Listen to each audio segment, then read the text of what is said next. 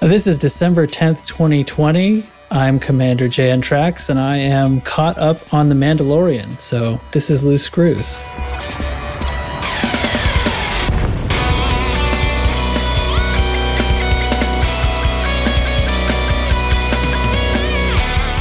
And I'm sure that's what everyone was expecting me to say, but it's true. It took me a minute, but I was a little behind, and now I'm not. So does anybody want to talk about Boba Fett? He's a badass. Yeah, the last two episodes of Mandalorian have been the best two episodes of that show.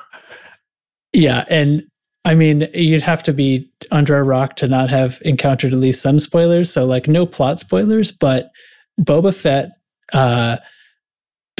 being like historically like a bad guy, quote unquote, like it's very cool to see him be a badass and be like, a mercenary with internal ethics and honor, and there's like a nobility in that I very, very much enjoyed and I'm very excited for.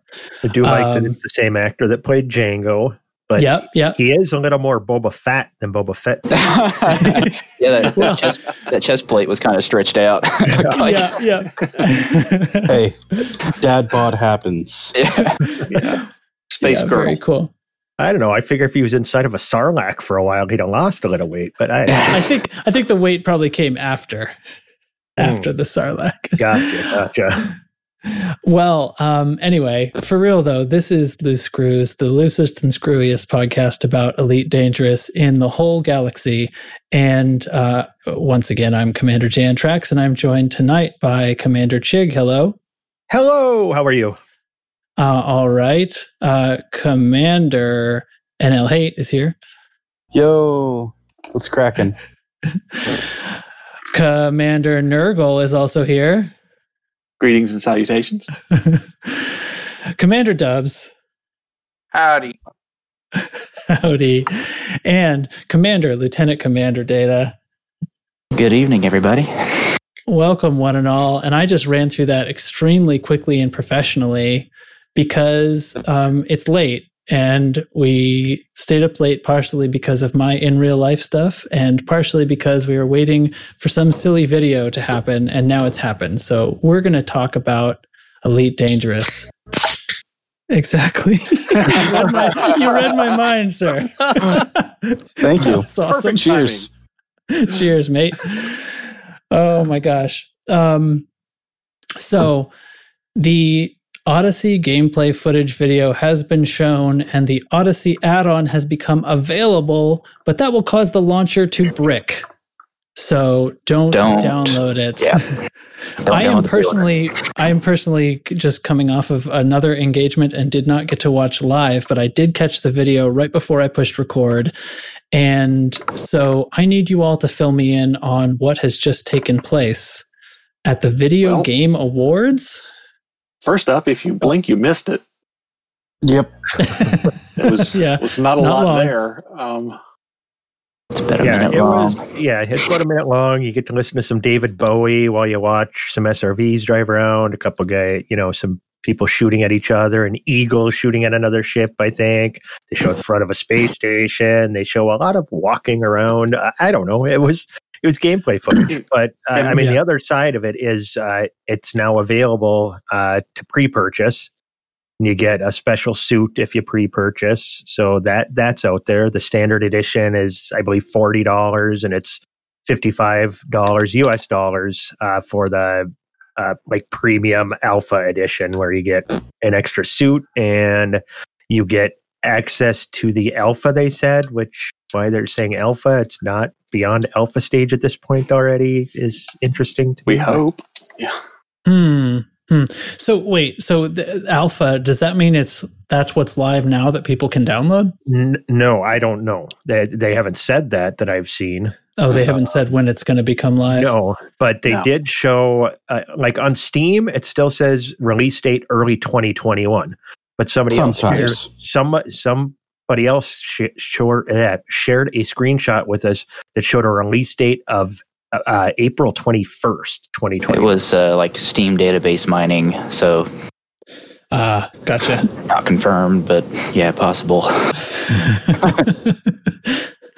Okay. All right. I mean, so the videos is very cool, looking really pretty, and I like that it's in-game footage, and right down to the fact that, like, right away I noticed in one of the ship flying over a surface shots, the shadows had just a little bit of that.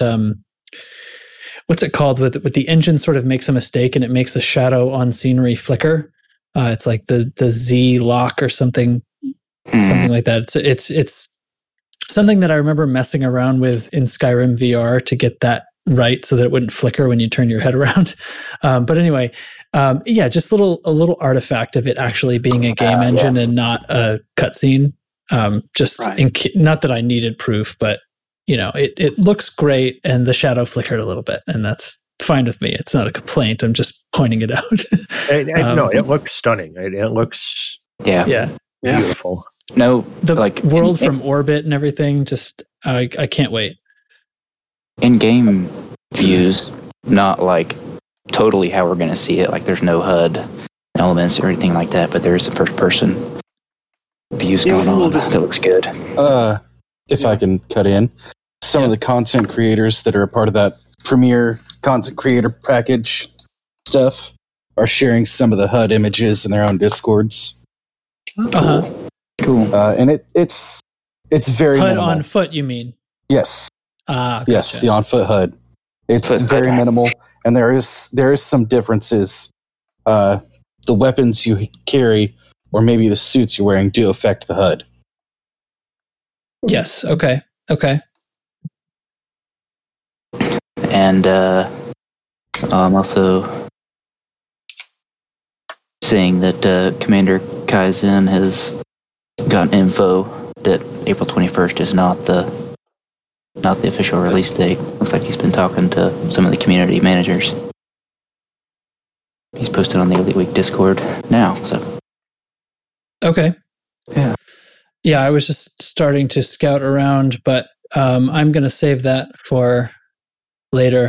I'm not going to poke around Discord while recording an episode. Okay, so that was the thing, huh? So this was the Video Game Awards. What exactly is the relationship between this trailer and the Video Game Awards, or is this just a timed release? I think it was just like world premieres for various games peppered throughout award categories. Okay. Yeah. Fair enough. I got that. So there was no, I don't think there was any like Frontier content on either side of this trailer. It was just a trailer drop. No. Just happened in the middle. Yeah. Okay. And they also, I think conspicuously, they show like an eagle shooting at an eagle over a base, and then they show people shooting at people. They don't show people shooting at ships or vice versa. Surface to air combat. Yeah, that's true. I liked seeing the FPS thing. Like it's looking very familiar to anybody who's played an FPS, like the hollow sights and everything like that, kind of running around through the dark, a couple of different situations, appeared to be like grenade launcher kind of thing going on, and then an automatic weapon at some point later, and I could see the shield on a target reacting to being shot. So that's fun. Shield being in body shape and not a bubble. Anyway, I'm running out of things to say. It was short. Cool environment. It's like a dark module they're in. One's on fire. They're running through with flashlights. Right. I saw a couple of those bodies or the character models, like especially right at the end, were sort of looking behind a couple of people. And the guy on the right has like something attached to his back, like looking over his shoulder. I don't know if that's like a weapon or a camera or just a light or something like that. But yeah, I don't know. I mean, short of playing it again and live tweeting it onto the show. I don't know what else I can do here. That's cool. I mean, I'm glad to see it. Listen, I'm going to pre-order the moment we're done recording. Don't get me wrong. Right. Yeah. I mean, I'm thrilled. I'd be thrilled with just that the look of the planets on approach from orbit and the ice world, and I'd be thrilled even without the first person shooter stuff. So I will be anxiously awaiting when that goes into VR too, instead of just flat panel in screen, because that'll be a little tough. But I will definitely. I'm on board, man. I'm not saying no, but anxiously awaiting VR support. That'll really seal the deal. Anybody want to dwell on this longer? Conspicuously absent from the trailer was any footage of a Corvette pancaking people on the ground. Well, we did see an Anaconda taking off from the ground, which I don't think you can say for sure that they didn't just finish squishing somebody right before the shot cut to them. Yeah, I'm pretty sure that was a post-pancaking. Okay, we'll roll with that. Yeah. I didn't see a stain on the bottom of that Anaconda. So, well, I don't think you could see it from that range. I mean, a human is so small compared to an Anaconda. Oh, I see.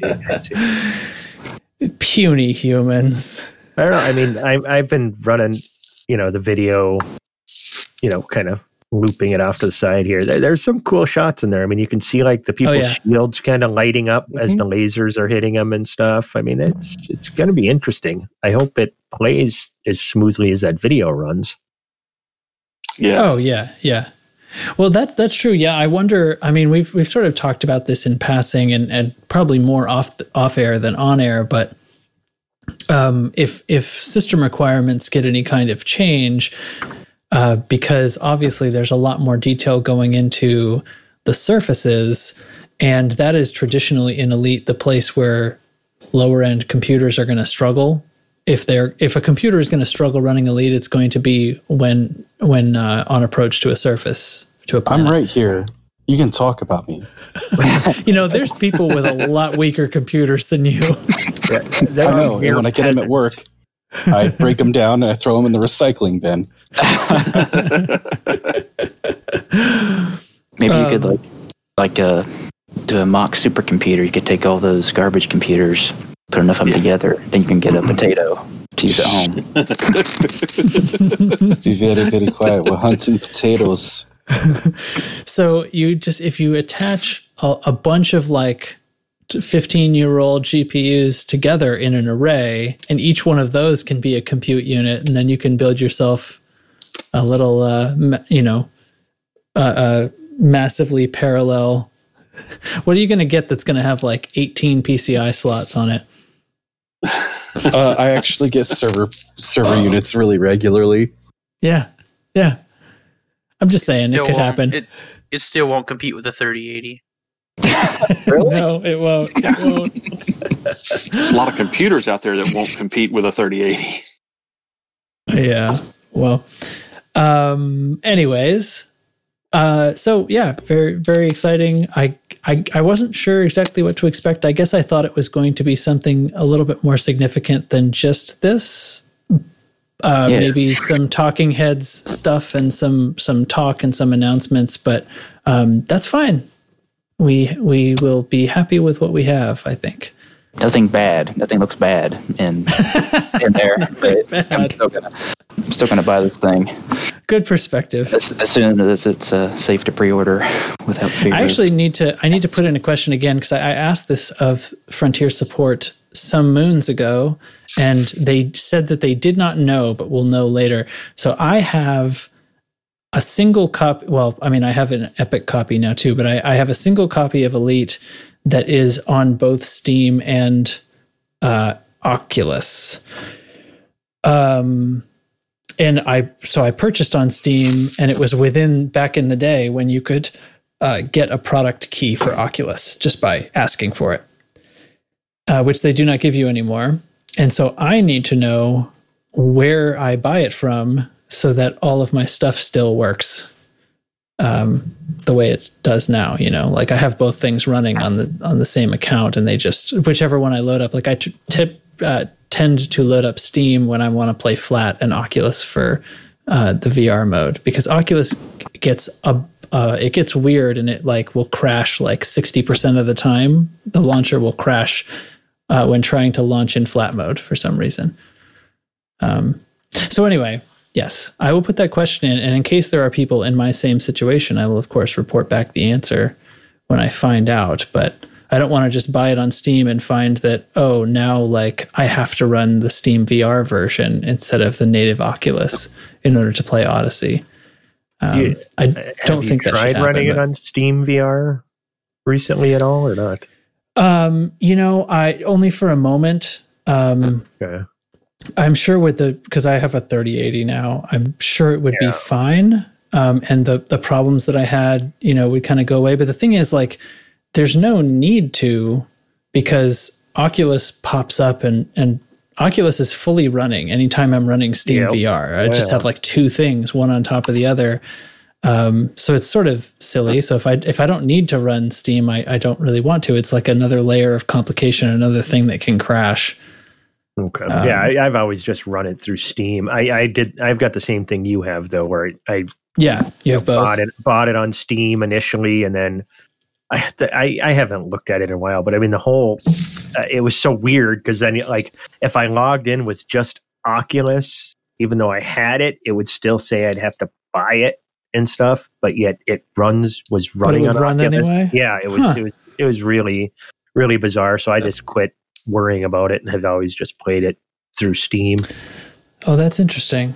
So the way mine went is I had it on Steam, and then when I got Oculus, I got the product key, and then I installed that version and removed Steam.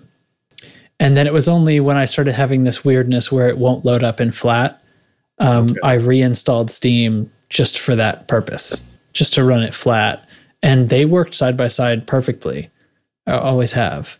I'm wondering if I just buy it direct from Frontier instead of through Steam, that will just update my account, and then like whatever like game store I open the launcher from, won't it recognize that I own the full thing once it logs me into the launcher? I know, it's all magic to me, man.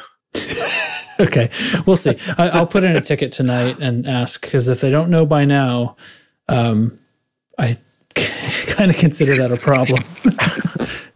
I was cutting them some slack before because everything was still in flux. When I asked them, that was before we knew the current word on VR support.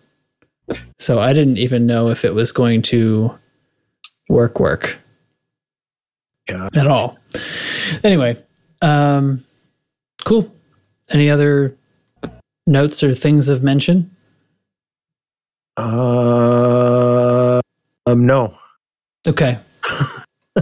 Cool. Gameplay trailer is in the show notes. If you haven't already stopped the podcast to YouTube it, then you can click it there. But I think if you're listening to my voice, you've probably already watched the gameplay reveal trailer. You'd be silly not to. Hey, what about all these AMAs that the devs have been doing? Anybody been paying attention to that? I wish that I had been. I like that we're getting these AMAs, but I wish we'd just get some AAs back, some answer anythings. I mean, it's just they don't really answer anything. I mean, we did see, I saw you put it in the notes, but Lark Shadow and his Minecrafting, building these ships with interiors, he got a shout out from the devs during their stream, which was super cool. They actually seemed, pretty excited about the whole thing, and it's impressive. He's put in some work, and I don't know if, how many of our listeners, who aren't on our Discord have seen this going on, but Lark Shadow's building the ships. He's built a Sidewinder, a Viper. He was working on a Crate. He's building Viper 3 and 4. He had a Cobra, and I think he had started on Crate Phantom last I saw. Yeah, it's quite impressive. So he's working on ship interiors before Frontier is. and they got called out for that in the AMA. Yeah, in the live stream, right? Somebody said it right in chat. Yeah, many times. I love that. Look, he's got interiors before you do. Well, yeah, and that's funny and all, but at the same time, it's sort of, I mean, the obvious answer, of course, is like, well, if you want the interiors to look like that, then sure. Right. There you go. I'll take it. It looks like Elite, and then you get out of your seat and turn around, and it's Minecraft blocks. Worlds collide. Yeah. No, I guess this is, it makes me think about how I'm continuing to be impressed by the community team. I mean, we're kind of in the middle of saying, like, it's too bad they can't actually answer most of the questions that they've been taking in the AMAs, but I do really, really appreciate and have felt like there's been just this massive turnaround in the past year-ish on the community team, and really just communication and just feeling very connected and being, as silly as some of the live streams turn out to be, where they're just like, well, what are we going to do? We're going to go play CQC or something. People are able to hop into CQC games with them. And that's, whatever. This is a little bit of like celebrity reverence or something, and they're just people, but it's still a lot of fun and really cool. And it's more than just, when they do most of their jobs, it's invisible. It's like them browsing all the forums and frankly sifting through all the nonsense and trying to find legitimate comments. Yeah, well, like today they were interning with the Fuel Rats, learning how to do that and stuff.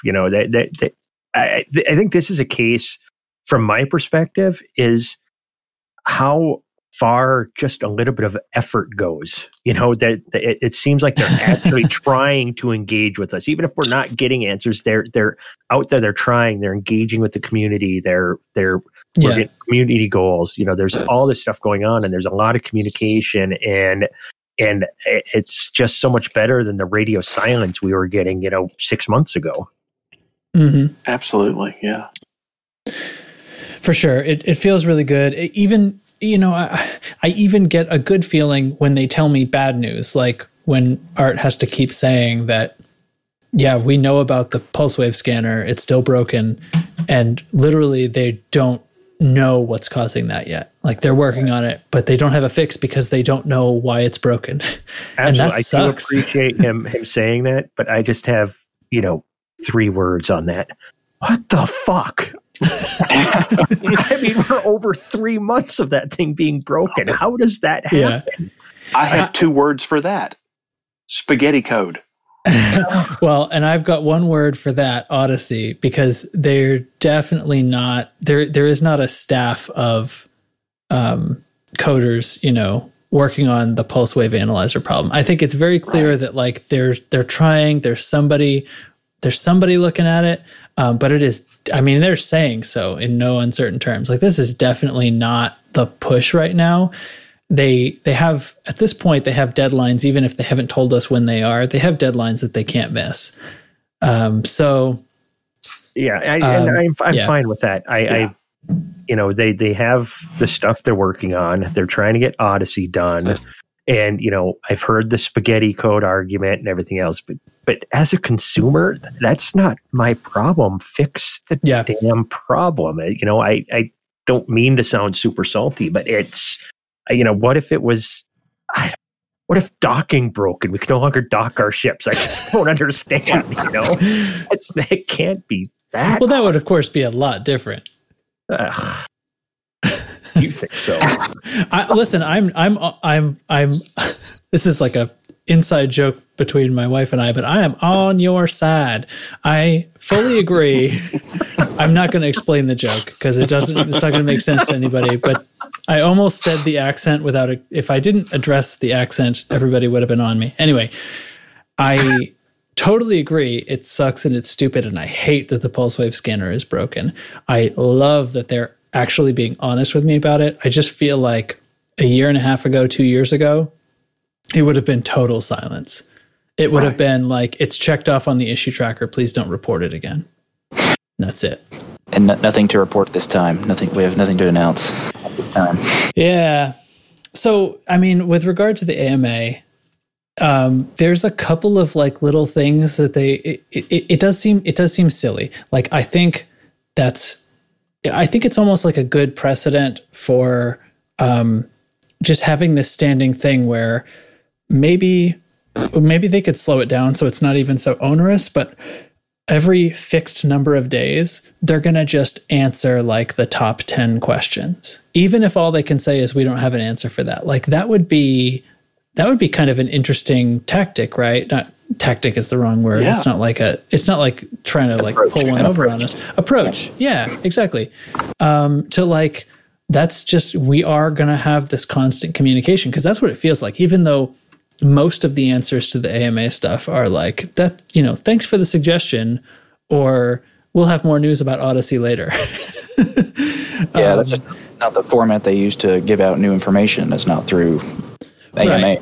Yeah. So they're not going to add new information that way, but like occasionally there's a couple of things that they can answer, and it's like, it's the smaller stuff, but it does mean that at some point, at every X number of days, we're sort of getting one of these. So I don't think that's such a bad thing. And I sort of feel like it could focus the community manager's attention.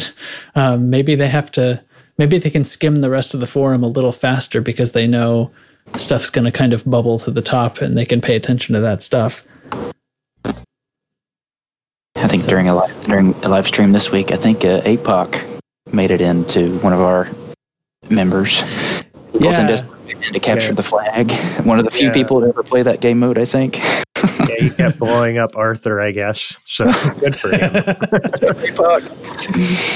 Way to go, bro. I think Capture the Flag has gotten more play because of the community manager streams than ever before.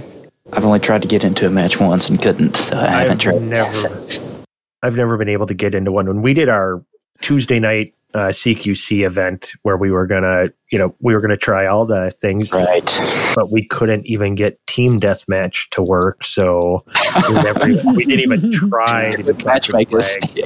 And I have over 7,000 kills now in CQC. And I've never been able to play a game of Capture the Flag, not once. Wow, golly. Yeah, you have to organize to get people together, but then you got to hope that the networking works. And man, do I sound salty tonight? I'm going to apologize now. CQC could use some love, and I think it got some love in that it's available from the comms panel, but that wasn't really enough to make it. I mean, that gets more players trying to play, but the level of not being able to succeed is still higher than it needs to be for it to be valid. I think personally it should have had arcs in it to begin with. Mm-hmm. I don't really care about anything else. I mean, people talk about like relating it somehow to in-game assets, and I don't really think that's necessary or lore justified, but arcs definitely. I mean, arcs was supposed to be just anything you do play in the game. So I mean, I think that's very silly, but the real thing that would seal the deal is just custom lobbies. And that makes it into a real viable game, Yeah. Yeah, I agree. I mean, just anything to get more activity. Yeah. I do like that the community managers have been playing it. It brings attention, makes us realize that maybe they haven't just completely forgotten about it, and it might get some love. I would love a little, just even some more modes. Even if we could bring in, some small engineered ships. You could engineer your own ships. Like a different mode where you can, do stuff like that. I don't know, just something. Get more people playing it. I hate when I can't get a game. Yeah. Well, I completely forgot what I was going to say. I agree with you, obviously. I think the reason it's great for the community manager streams because it is just this plug and play thing. Yeah. You can just turn it on and it's just like a bit of fun. And it definitely, I mean, now custom lobbies would be making it a little bit more serious, right? But I think that's what it needs to become more than what it is, because you need to be able to say like, there needs to be an easy way to do it. Like we're a wing, we're just going to be in this game. And I don't know, it doesn't seem like it should be that crazy. Not reinventing the wheel here. Just, game lobbies have been a thing forever. In some kind of ranking system, but once again, you need more players playing it to make those kind of things work. So, which chicken or the egg? How do you get it? Having those things would get more people to play it, but you need more people to play it in order to get those things to work. And it goes around. Hopefully, Odyssey brings in a lot of new players. I mean, the Epic Store thing brought in a lot of new players, and definitely have seen some new players in CQC. Sure. There's been some fresh meat in those matches. Because I haven't been playing a ton of Elite. People have seen us playing a lot of 7 Days to Die. We've been building bases. I saw eventually you went and made your own voice channel for it. Yeah. Took you long enough. Well, no, we jumped. That one night we had it where everybody jumped in on us and we were playing it. And I'm like, okay, I'm just going to make a second voice channel just so that people know what they're getting into. Everybody's welcome to hop in there, but just know that we're going to be yelling at each other to shoot this and build that and stuff. Right. But so, I'll go play a few matches of CQC, then I'll go kill zombies, then I'll go play some CQC. So that's pretty much all I've been doing in game lately. Yeah. Don't tell our squadron guys. Oh, there's plenty of squadron stuff. I've been doing some squadron work a little bit when I've been online, and just sort of passively sitting in the same channel as y'all when you're killing zombies. And it's fine. Most of the squadron work is quiet. We would, of course, break out into a wing if we needed to have some voice comms for a conflict zone or something. But I was just saying, don't tell the squadron guys that I haven't been doing any BGS work at all. I'm sure this isn't being broadcast to hundreds of people. Like I said, it's just between you and I. Of us. Yeah, that's allowed, so you're cool. Whew. Thank God. All right. There are literally ones of squadron managers that are so upset with you right now. Playing with us. I couldn't decide if that was going to be funny when I started to say it. I decided to say it. Worth it. Yeah, you do that quite frequently. I think so. Yeah. That's how I got over my introverted stage fright of being on things like podcasts in the first place. I just became really accustomed to jokes failing. I think it's sort of an Isaac Asimov approach to thinking of funny things to say. You just got to write so much that you can throw away 95% of it and still be left with a lot of good stuff. Just a massive volume of joke attempts. I'm waiting for that good stuff any day now. It takes ages, man. It takes ages. Cue up that cricket sound effect. That'll be used a lot. Oh, that's one thing I don't have. Shucks. Hey, do you guys want to talk? Speaking of the squadron update, why don't I play this sound and we'll talk about some nonsense? All right.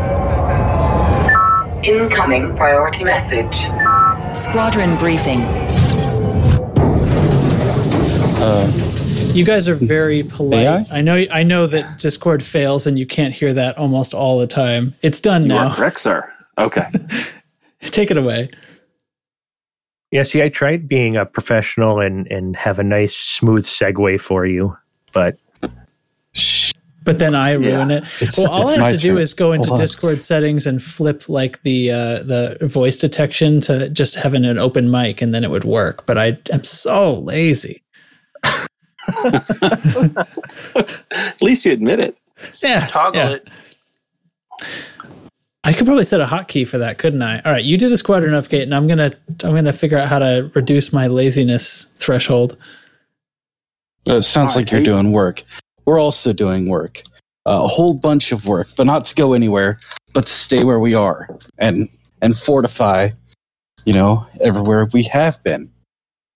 Namely, and semicomets. We need to get more wars or elections triggered. Take a large orbital station, a small orbital station. There's two systems.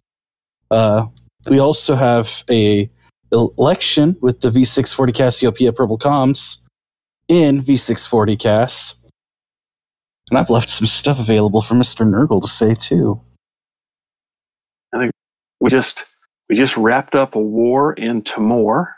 Wow, rhymes. Warren and Timoran. War in Timor. I liked Wow. that.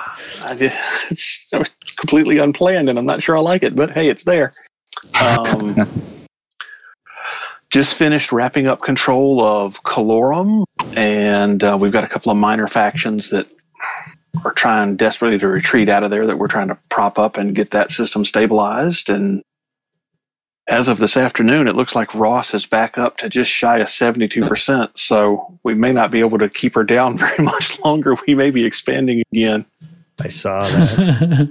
So if you're boosting our influence in Ross, kind of hold off on that, please. There are so many ways to boost influence without knowing it too, especially when we own whole systems. Yeah, and that's going on really across the board in a lot of our systems. We've got several, which to us are really kind of backwater systems that we just have, and we're not pushing to do anything, that have slowly crept up into the 60% range where we have to start keeping an eye on them, lest they go running off and expand someplace we don't even want to go. I can think of a handful of places that I didn't want to go, and now we're there. Yeah, well, that happens. That happens. Maybe happening again, but, we'll deal with that when it happens. We'll deal with those people when it happens. Cool. So what's number one priority right now? Well, two things. One would be the election in V640 to make sure we secure an orbital station there, since we just moved in. And the other would be pumping up Comma so we can finally get that wrapped up, take that last orbital and wrap that system up, put it to bed. Right on, right on. That's where I've been the past couple of times I've played. So, and glad I'm on the right move. Having been doing a little bit of BGS work this week when I haven't been crazy busy doing something else, there's a lot of missions running back and forth between V640 and Comma, so you can kind of help both at the same time. And there's some good trade routes going back the other way from Comma into V640. So there's some ways you can kind of help the BGS, help yourself, and do both at the same time. Oh, nice. So I built a BGS ship. I hadn't ever had like sort of a dedicated BGS ship because I didn't really have a good idea for it. But I put something together. Really, I just took my Crate Mark II and loaded it with all frag cannons and a kill warrant scanner. And I opened up, basically there's a lot of slots in there that I can swap things in and out as needed, but mostly like a lot of cargo. So the best thing's going to be like if I can get cargo missions and then smoke the clowns that they send to attack me. The all frag build on the Crate is pure brutality for a ship that size. And with the kill warrant scanner, with the bounties being boosted as they are, the kill warrant scanner is pulling in on average like 0.8 to about 1.2 million in like within one or two interdictions. And I'm killing Anaconda and it's like 800,000 credits. And it's definitely paying for itself. And then with the kill warrant on top of that, I think the kill warrant scanner, I'd totally put that off my radar. That was something like when I was a new commander, I like tried it out, and it was like, oh, this is if you want your profession to be a bounty hunter, like you got to get one of these to make that extra money. But it wasn't enough to justify it. I can make more by, like too much power. Oh, the power use is ridiculous. But another great reason that it pairs well with a frag build, because that's a very low power build. So anyway, and I could go and swap in a cell bank or something instead of some of that cargo space easily enough, and then go take on elite wing assassination missions.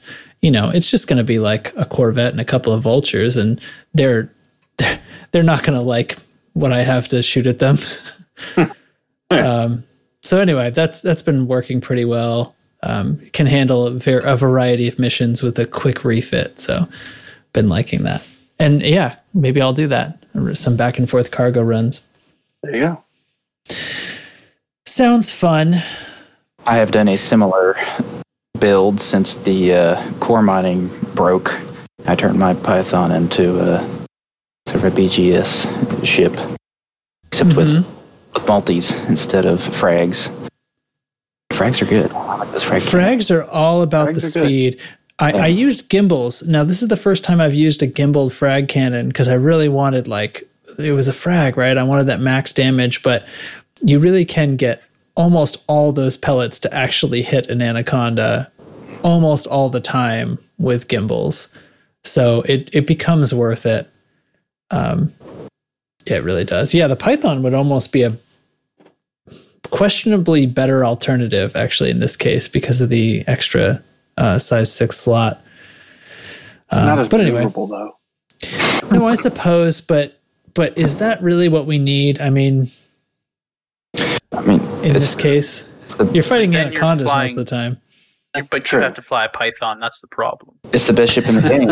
I mean, nobody wants to fly a Python. There's no arguments to be made otherwise, and I won't accept any other arguments. Data, what's your favorite ship, really?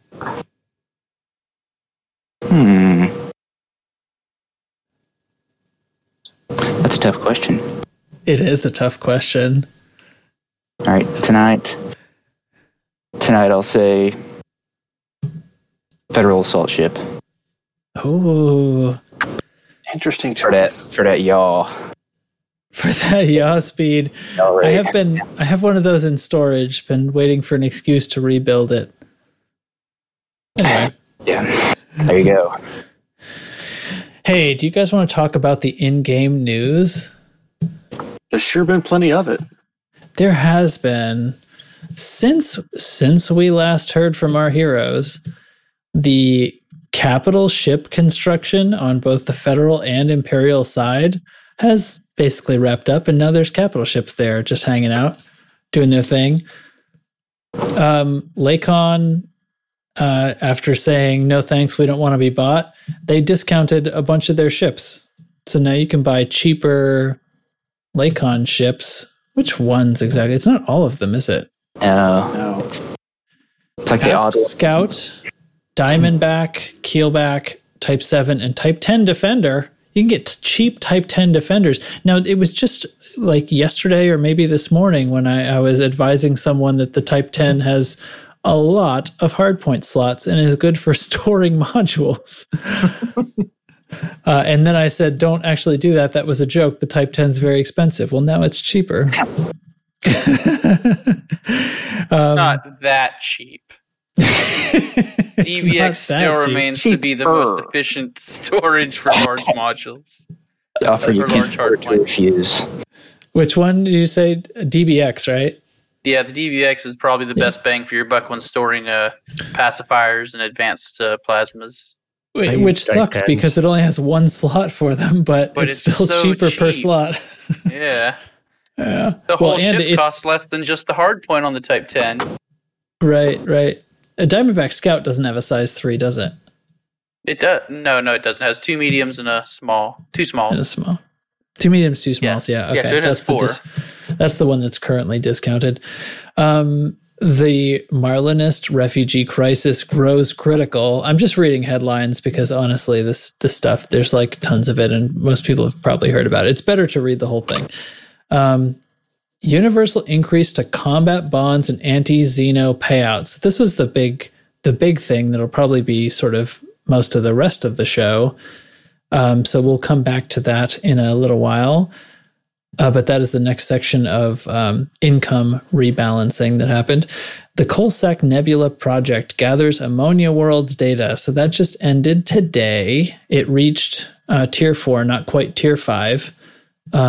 It was, just as I predicted, extremely easy to stay in the top 75% of that community goal and to get the rewarded module. like it was only tough to stay in the top 10%. After that, it fell off so fast. I jumped around. Required submissions. I just did my scanning during this time last week, and that was all I needed to do to stay in the top. How much did you end up with? 43 reports, whatever that is. Yep. So that was similar to what I had during the podcast night. I was a little nervous that my prediction was not correct, and I did do another play session of doing them and got myself up to. Hold on. I can just turn my screen and look. What did I end up with? I ended up with 138 reports, which was top 25%. Wow. Yeah. But looking at, if we clicked over to Inara, which I have on a tab, and I can quickly say Galaxy Community Goals finished. Here we go. So the top 10% but oh my gosh, it actually wasn't that hard to be in top 10%. 198 to 1,290. But it's like, so in the middle of that 10% is like this massive uptick in required submissions. But then it drops right off after that. I mean, that's crazy. So top 75% was as few as 19 submissions. You could have gotten that in maybe scanning like 10 or 15 systems. Right, with that span trap, it made it so easy. Well, that's the thing. It made it so easy, but it did not make people keep chasing it up. Like everybody put their thing in and then left, and it stayed easy for everyone. Really impressed. Hey, great job, everybody. Try hard out there. Well, and then there's that few. There's that top, like, is there a way for me to tell how many commanders really hung themselves out? It'd be tough to say. Like, there were 10,710 contributors to the CG. The top 10 commanders submitted between 1,291 and 2,076. Wow. Whew. That is more than 10 times what I did. Jesus.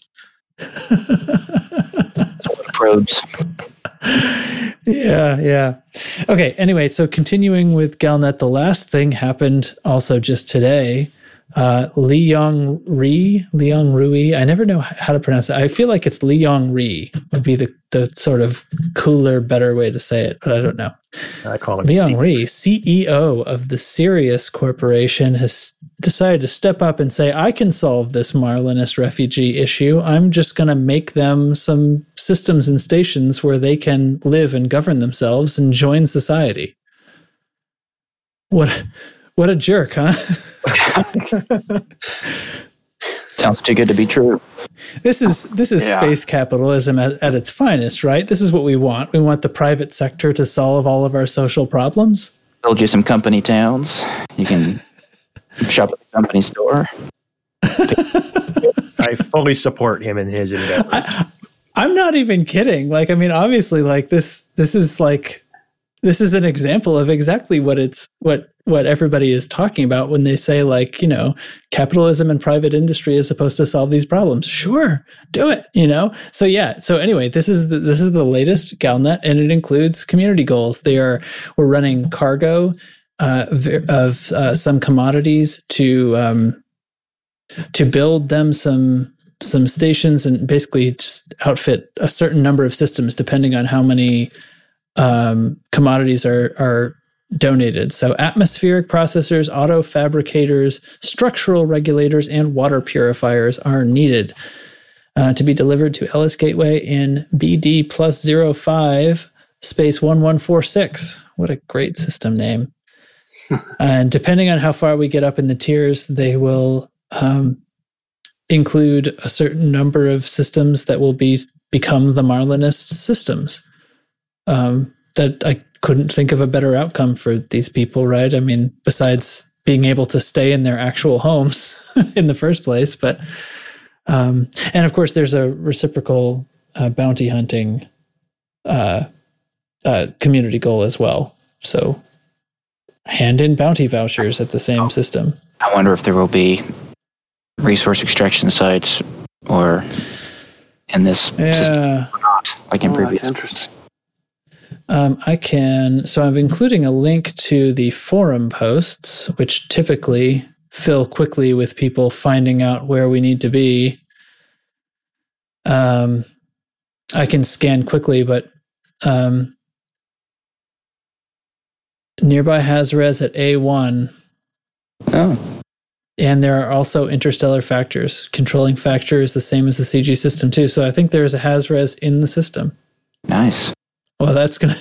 Wow. Yeah, that'll get some participation then. So this will be the easiest bounty hunting CG we've had in a year. Oh well, the cap for the goal is 160 billion. Get it. Yeah, but we've just had this, 4x payout boost. Yeah, we'll be fine. We'll be fine. I'll probably get in on some of that. Fine. We'll be fine. This is fine. This is fine. Thoughts, concerns? Anybody want to join in, or have I just read everything correctly? That's 4 times. That's 4 times the cap on the last bounty CG. So that lines up with the increase in bonds payouts. Okay, so they've just made it exactly the same. And right on. Until today's Galnet article, I thought I had an idea where this storyline was going. Oh yeah, because you had different factions inside the Federation arguing over whether to accept them as refugees or whether to help them, and you had the Marlinists themselves, and you had the Empire. And I thought we were heading into Odyssey with all of these groups fractured, and if not in open warfare, at least really unhappy with each other, and that's where you were going to pick up your ground-based missions. You thought it was going to last that long, yeah. Yeah, and you were going to have these interfaction missions, kind of within the major powers and across the major powers. Hiring pilots to go do sabotage missions on the ground and that type of stuff. And I kind of thought that's where we were headed. And now, Syria steps in and brokers galactic peace through profit. Yeah, or at the very least tries to. I mean, it is seemingly the most major source of conflict between the two powers. Right. Yeah, there's still room for something to change, though. There is, and I imagine there will still be Marlinist versus Empire things going on, even if they have their own systems. Right. I mean, actually, we haven't heard yet from the Marlinists, or have we? Hold on. Let me read. Let's read. What does it actually say? Okay, so the Marlinist community leader offered her approval. Okay, we were forced to abandon our entire lives because of our political beliefs. This at least gives us a chance to have homes again. Well, sounds like so far they're on board. Seems okay. Yeah. Well, cool. So that's in-game news. Do we want to do we have a Chig chat to do tonight? Could make something up.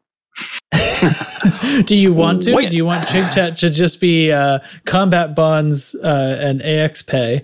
Let's just jump into that. I was going to talk about realism in the game and possible how they'll handle death. Now that we're on foot and stuff, but I don't know. Let's talk about combat pay and stuff and go from there. We'll save that. Yeah, let's have that as a discussion topic another week, because I think if depending on this release date, we could have some time shows that we're trying to fill some topics. Mm-hmm. So mm-hmm. Let's move on to the combat bonds, including AX stuff, went up significantly. Yes. Let's see. I need to find the hard number here. Actually, I don't know if I even wrote it down, but it went up massively between 80,000 and God, what was even the high number? I bet this is on Galnet. Well, I know Dubs. Let's talk about the AX stuff because they went up 4 times what they were before. Yes. Now is that across the board though, or is that Cyclops or times 4? I mean, I've That's only across the killed a board. Cyclops since that happened. I haven't fucked with a Medusa yet, but I can. It is 4x. So Cyclops used to be 2 million, and it's now 8, and it goes all the way up. Medusas are 60 million now, I think. 64. Really? Weren't they 16 before? Or are they 15? I don't know. What I'm wondering is just how much money can a wing of 4 Anacondas rake in an hour running the shard cannons? Yeah, I mean, what did you guys find realistically? Can you work on anything bigger than a Cyclops? No, it did not. Okay. It did not work nearly as well with the with others. the faster boys. Yeah, the faster boy or the stronger boy. They both kind of. Yeah. The thing is, you got to overcome. You got to insta-gib the hearts and stuff and blast through regen and everything else. And if you don't kill it, then it regens and you're effed. So right. Yeah, even with the Cyclops, if you don't get the jump on him well enough and he manages to pull away from you far enough to hit the regen and instantly, run his shields up, it gets much harder from that point forward because then he's darting and dodging all over, and the Anaconda just can't keep up with that shit. And then the Medusa, well, it had enough power to just absorb our entire first assault, and then it went into, I guess maybe it was an enraged mode, basically, hey, I'm taking too much damage too fast, this isn't the intended gameplay, and it goes into like the overdrive mode. Yeah. But with the Cyclops, really you're capable of overcoming even that within 3 seconds if you line up on them properly. Yeah, the question is for income would be how fast you can find Cyclops, because it's going to be flying between them. I mean, I'm guessing we could do probably 15 of them in an hour, probably. I mean, we can hop the carrier down to the Pleiades, tomorrow? We can find out. Do that tomorrow night. My wife has friends coming over and stuff, so I might not be able to get my computer. They may steal it for VR stuff, but but it's possible I'll be able to hop on. I'd like to do it if we got 4 of us with the Gib ships and just go see what we can do in an hour. I found that was the thing. Like even the Cyclops with the Type 10, if I was by myself, I couldn't get it to stay close enough to me for quite long enough.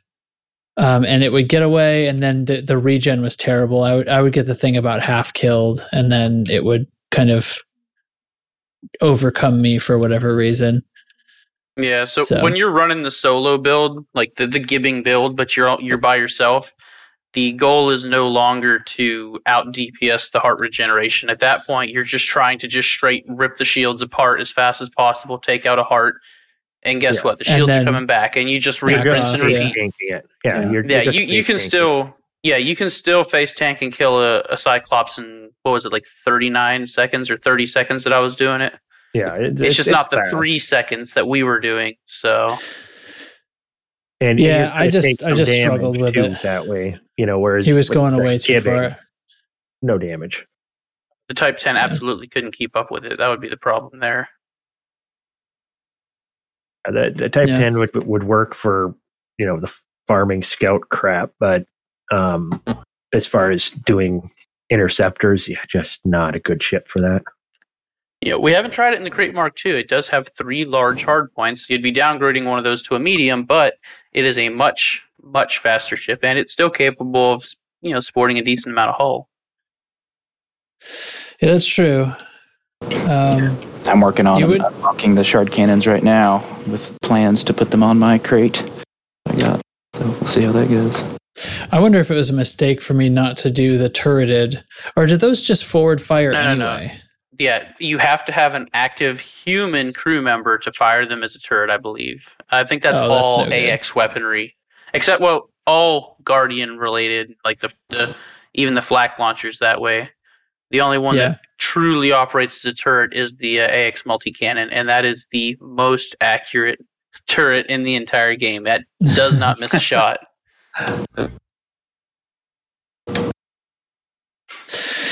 So the other part of this update, besides the 4x in pay, is the rank, like combat rank adjustment.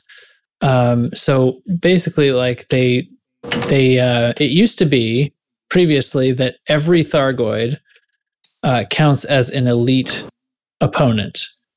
So it became the way to farm rank. If one was going to farm rank, that was kind of becomes the way to do it, because every basically scouts are the way to do it because you can kill them the fastest. But it didn't make sense, right? Because technically the Thargoid interceptors all were worth the same amount of rank as every scout. So they've fixed this, and the effect of fixing that is that scouts are worth less than they used to be. However, the rest of the Thargoids are worth, quote, substantially more. And of course, it remains to be sort of mathed out exactly what substantially more works out to. But they're definitely worth more than an elite NPC, is what they're saying. It's not. They would be, yes, because they used to be worth an elite NPC, which means whereas a Hydra was worth the same as a single scout as far as combat rank, or an elite eagle. Yeah, exactly. Yeah, it was silly actually. It was ridiculous. So there was some fervor, there was some uproar and upsetness about this, which I absolutely can't condone. This makes first of all, I don't have any disrespect for people who want to grind combat rank, like if that's what you want to do, but you are signing up to grind something that ultimately is a cosmetic item, in my opinion. Do you guys think I'm speaking out of turn about that? No, I'm with you on that. No, I mean, okay. Well, my opinion about the combat rank change with the little guys? Yeah. What's my opinion is that they should backdate. They should backdate this and go back and remove the elite rank from anyone who did that. There appears to have been a miscalculation on your account. Yeah. There was. It appears as though you didn't actually earn this. I'm sorry. In case any listeners are starting to get fearful, the community managers have said absolutely in no uncertain terms that they are not going to be backdating anyone's rank or taking away something that has been earned previously. That is not on the table. Earned. Well, it was earned under the rules at that time. Okay, that's absolutely correct. I'll accept it. They earned it at the time. Those was the rules. I mean, even with scouts, it took a long time. It wasn't effortless. It's kind of like mindlessly laser mining Pay Night. I mean, it was the meta. Yeah, I mean, it was how many thousands of elite level kills did you need to make it to elite? Yeah, it took a long time. I'm still not elite. I think it was 16 of them was worth 1%. Yep. So 1,600 to go from deadly to elite. Well, or once you hit deadly, to go from the beginning of deadly to elite, it was 1,600 roughly. I wonder how I'm many currently 15% deadly. And it takes about 1,600 to get to deadly. So once you hit deadly, you're at the halfway point, essentially. Yeah. So we could probably, I'm in a position to possibly be able to math out what it might be worth now. Because I have 15% deadly right now. So I could jump in and do... Well, here's the other issue is the rank is divided among players who contribute to the kill, based and weighted based on their combat rank. So I would need to, to figure this out, I think we would need to be solo killing Cyclopses, or each of the types actually. So as far as mathing it out goes, I would just like to say that my alt account has not killed a single thing. I could outfit that same unengineered chieftain and just go ahead and throw some G3 dirty drag drives on it with Felicity, since she's the first engineer, and we'll see what a Cyclops gets. A brand new commander. Your epic account commander has killed zero things. Zero confirmed kills. He left the starting station. He abandoned the starting missions, jumped one system over to the boat, and took off. So this commander's first kill will be a Cyclops. Yes, fabulous. I like it. Let's do it. I refuse to kill anything until I kill a Cyclops in this. All right. Well, that's much better than what my idea was going to be. And it was going to involve me doing work like killing a Cyclops solo, which is not nearly as much fun for me anymore as killing them in wings. So I'm all on board for this. I might even attempt it in a Diamondback Explorer. Who knows? Well, that would be quite a thing. This is a commander that doesn't have engineering unlocked. I'm working on it. I'm actually doing the HGE farming right now, and I would like to inform everyone of this right now. The logging to desktop method using the Epic account is a pain in the ass, because on the Steam version, you quit the desktop, the launcher stays open, right? Well, Epic is not okay with that. Epic says, oh, the game closed? Well, I'm killing the launcher, and we're going to take an additional, 10-second break before we launch the Epic store again for you to get in there to your library and then launch the game, and that's another 10 seconds to launch the launcher, and you run out of time quick. Dubs is most displeased. I'm looking forward to being in a system with Dubs when he's in a completely unengineered ship, and I'm in a fully engineered, much larger ship than he is in. I am mildly inconvenienced by this launcher and Epic issue. But one thing that I don't know, I don't know if enough people complained about it, but the Epic launcher no longer launches the Oculus software at the same time. And it used to be that if I closed the Oculus software that was launched alongside the Elite Dangerous launcher, it would just force quit the game for some reason, because Oculus is needed to flat screen. Not sure what that was all about, but it doesn't do it anymore, so it's whatever. It's whatever. Yeah, it's no longer it's a non-issue anymore. Fancy. So combat bonds of all types, AX or otherwise, have been buffed. Anybody been doing conflict zones since then? I did one in Timor the other day just to test it out. I think I did a high alone and got about 1.5 million from the one. Probably could have gotten more. I had the kill the captain objective that takes some time. Takes forever. Kill other ships, so lost some bonds there, I'm sure.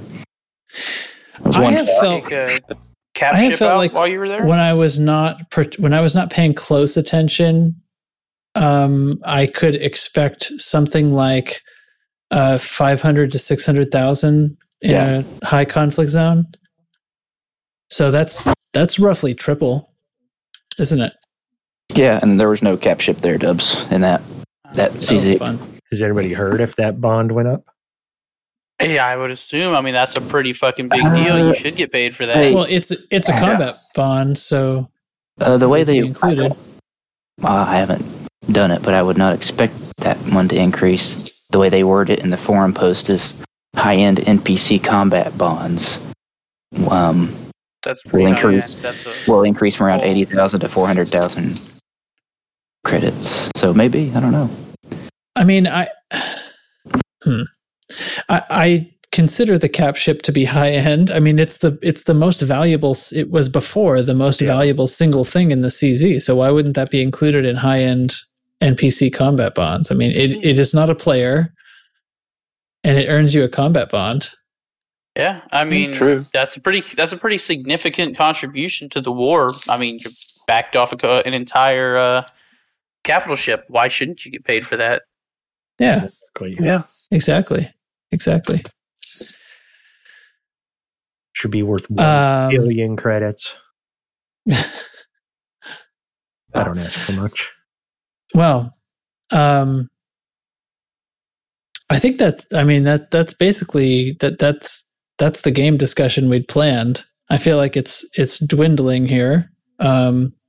So maybe we should, unless anybody has anything to add. Well, my question is, with the increase that they did, do you think that's good, or do you think it should have been more, less? Should they adjust the wing missions? I don't know. I don't think we have enough experience with it yet to make that determination. Yeah. I mean, then again, I was perfectly happy with it the way it was before, so I'm probably not gonna. I don't know. Like, it'll be nice. Yeah, it's extra money in my pocket, and I won't have to do as much mining. But I don't. Never really bothered me to begin with.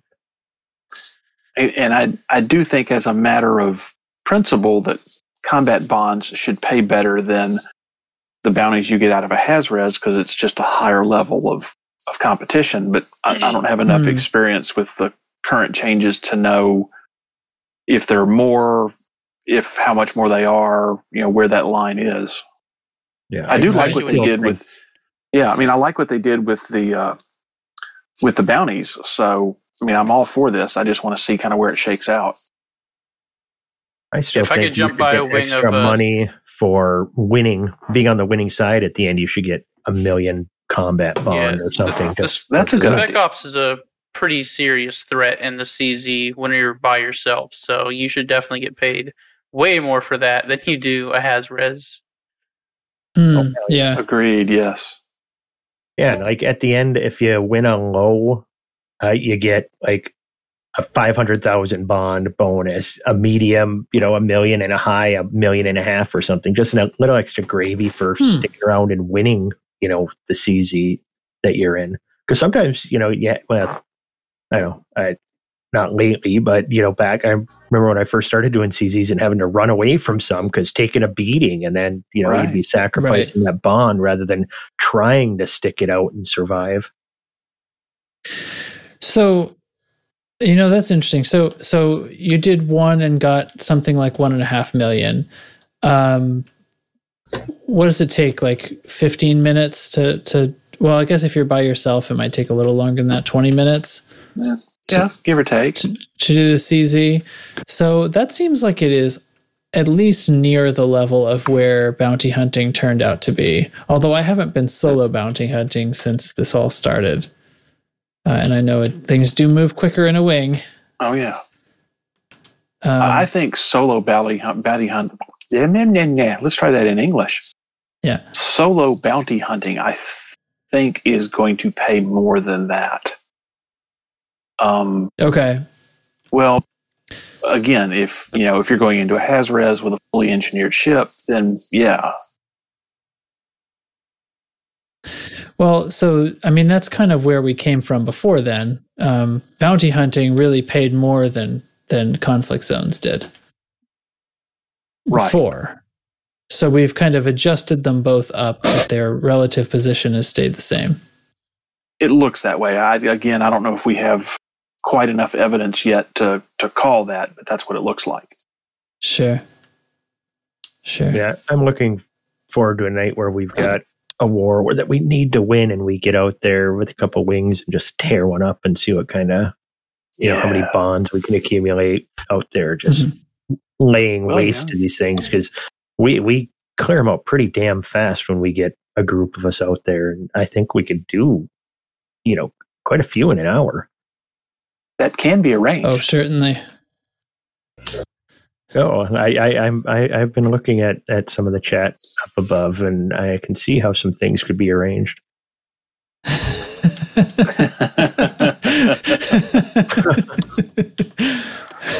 Insert evil laugh. Yes, insert evil laugh here. Turns around holding a large white fluffy cat. Ironically, I am doing that very thing right now. That does not surprise me at all. I guess very good. When the mining balance came through, that increased the price of some delivery missions, where you could make a lot of money moving things from between adjacent systems.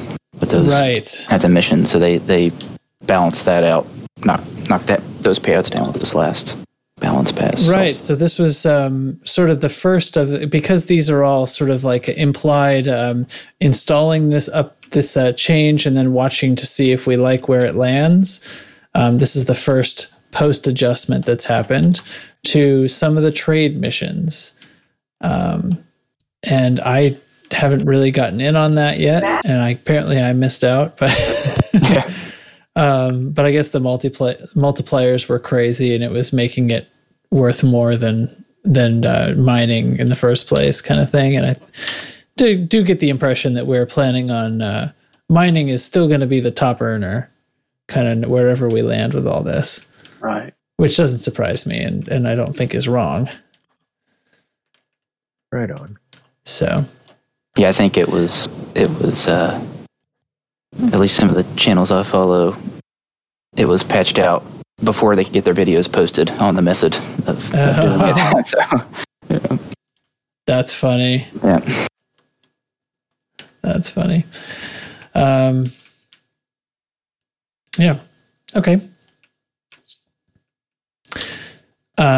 Is this the end? Should I try to keep this discussion going, or should we find some cheese? Ooh. I think we should find some cheese. Oh, like cheese. Let's cheese. All right. This week, actually, no. I'm going to start with a cheese joke from my advent calendar. Ah, yes. Because we need a cheesy joke. All right. What is Jay-Z's favorite cheese? Beyonce. All right. And it hurts so good. Cheese is something called it's Norwegian, so I know I'm not going to pronounce it the way that it's supposed to be pronounced. So I'm going to go with Jarlsberg. Jarlsberg. Jarlsberg. Yeah, I know that one. So you said it right. It is a very, very. When I first tried it, I wasn't sure if I liked it, believe it or not. And oh, really? I knew I might have had it at some point in my life. The texture of it is what got it to me. There's almost a grittiness to it that then becomes creamy.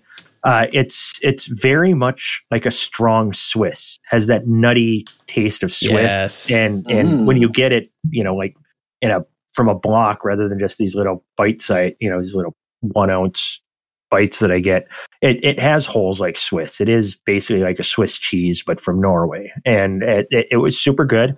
And I say, give it a go, especially if you like Swiss cheese. And I guess that's it. Stay cheesy, everybody. Yeah, that is one of our favorites in this house. And it is, it's like a heavy, it's like a nutty Swiss that'll put hair on your chest. Among other places. Put hair on wherever you want, really. It's just a very... You just apply it like deodorant wherever you want hair to grow with it. Yep. Nobody in Trax's house is bald. Balding, but that's what we're working on with the Jarlsberg. We didn't mention that Loose Screws has started playing D&D too. That's our good buddy Teflon. I'm not sure if anybody... Shout out. Teflon. Give Teflon a shout out. DM of the century of the week. Yes. That was a hell of a lot of fun. If you haven't played D&D in a long time, God damn it, go play some D&D. That's fun. I hadn't played in over 20 years. That was the most fun I've had since probably yesterday. It is fun. We were going to have to keep going if we didn't all start to fall asleep, but we can't wait to pick up the story. And I don't know, who knows? I did keep a recording of it, so who knows? Maybe someday it'll become an audible thing that people can hear. I don't know. I don't know if that'd be interesting to people or not. We got to do a quick plug for the podcast that Teflon stars in. Oh, yeah. He's the star, in my opinion. OCD&D. It's a real play. Barbarian. Yeah. Hector. That's my Hector impression. Hello, friendo. Small friend. Yes, we all listen to OCD&D. It's good stuff. That's kind of what inspired us to get a group together and play. So I just thought I'd add that there. All right. I'm done talking. Very definitely. Well, thanks for joining me, everybody. I really wondered if we were going to kind of delete all the show notes and just talk about whatever video happened, but it turns out to be just a simple trailer, and that's fine. I'm still excited. So hope everybody's going to go check out their pre-orders. And other than that, that's the size of it.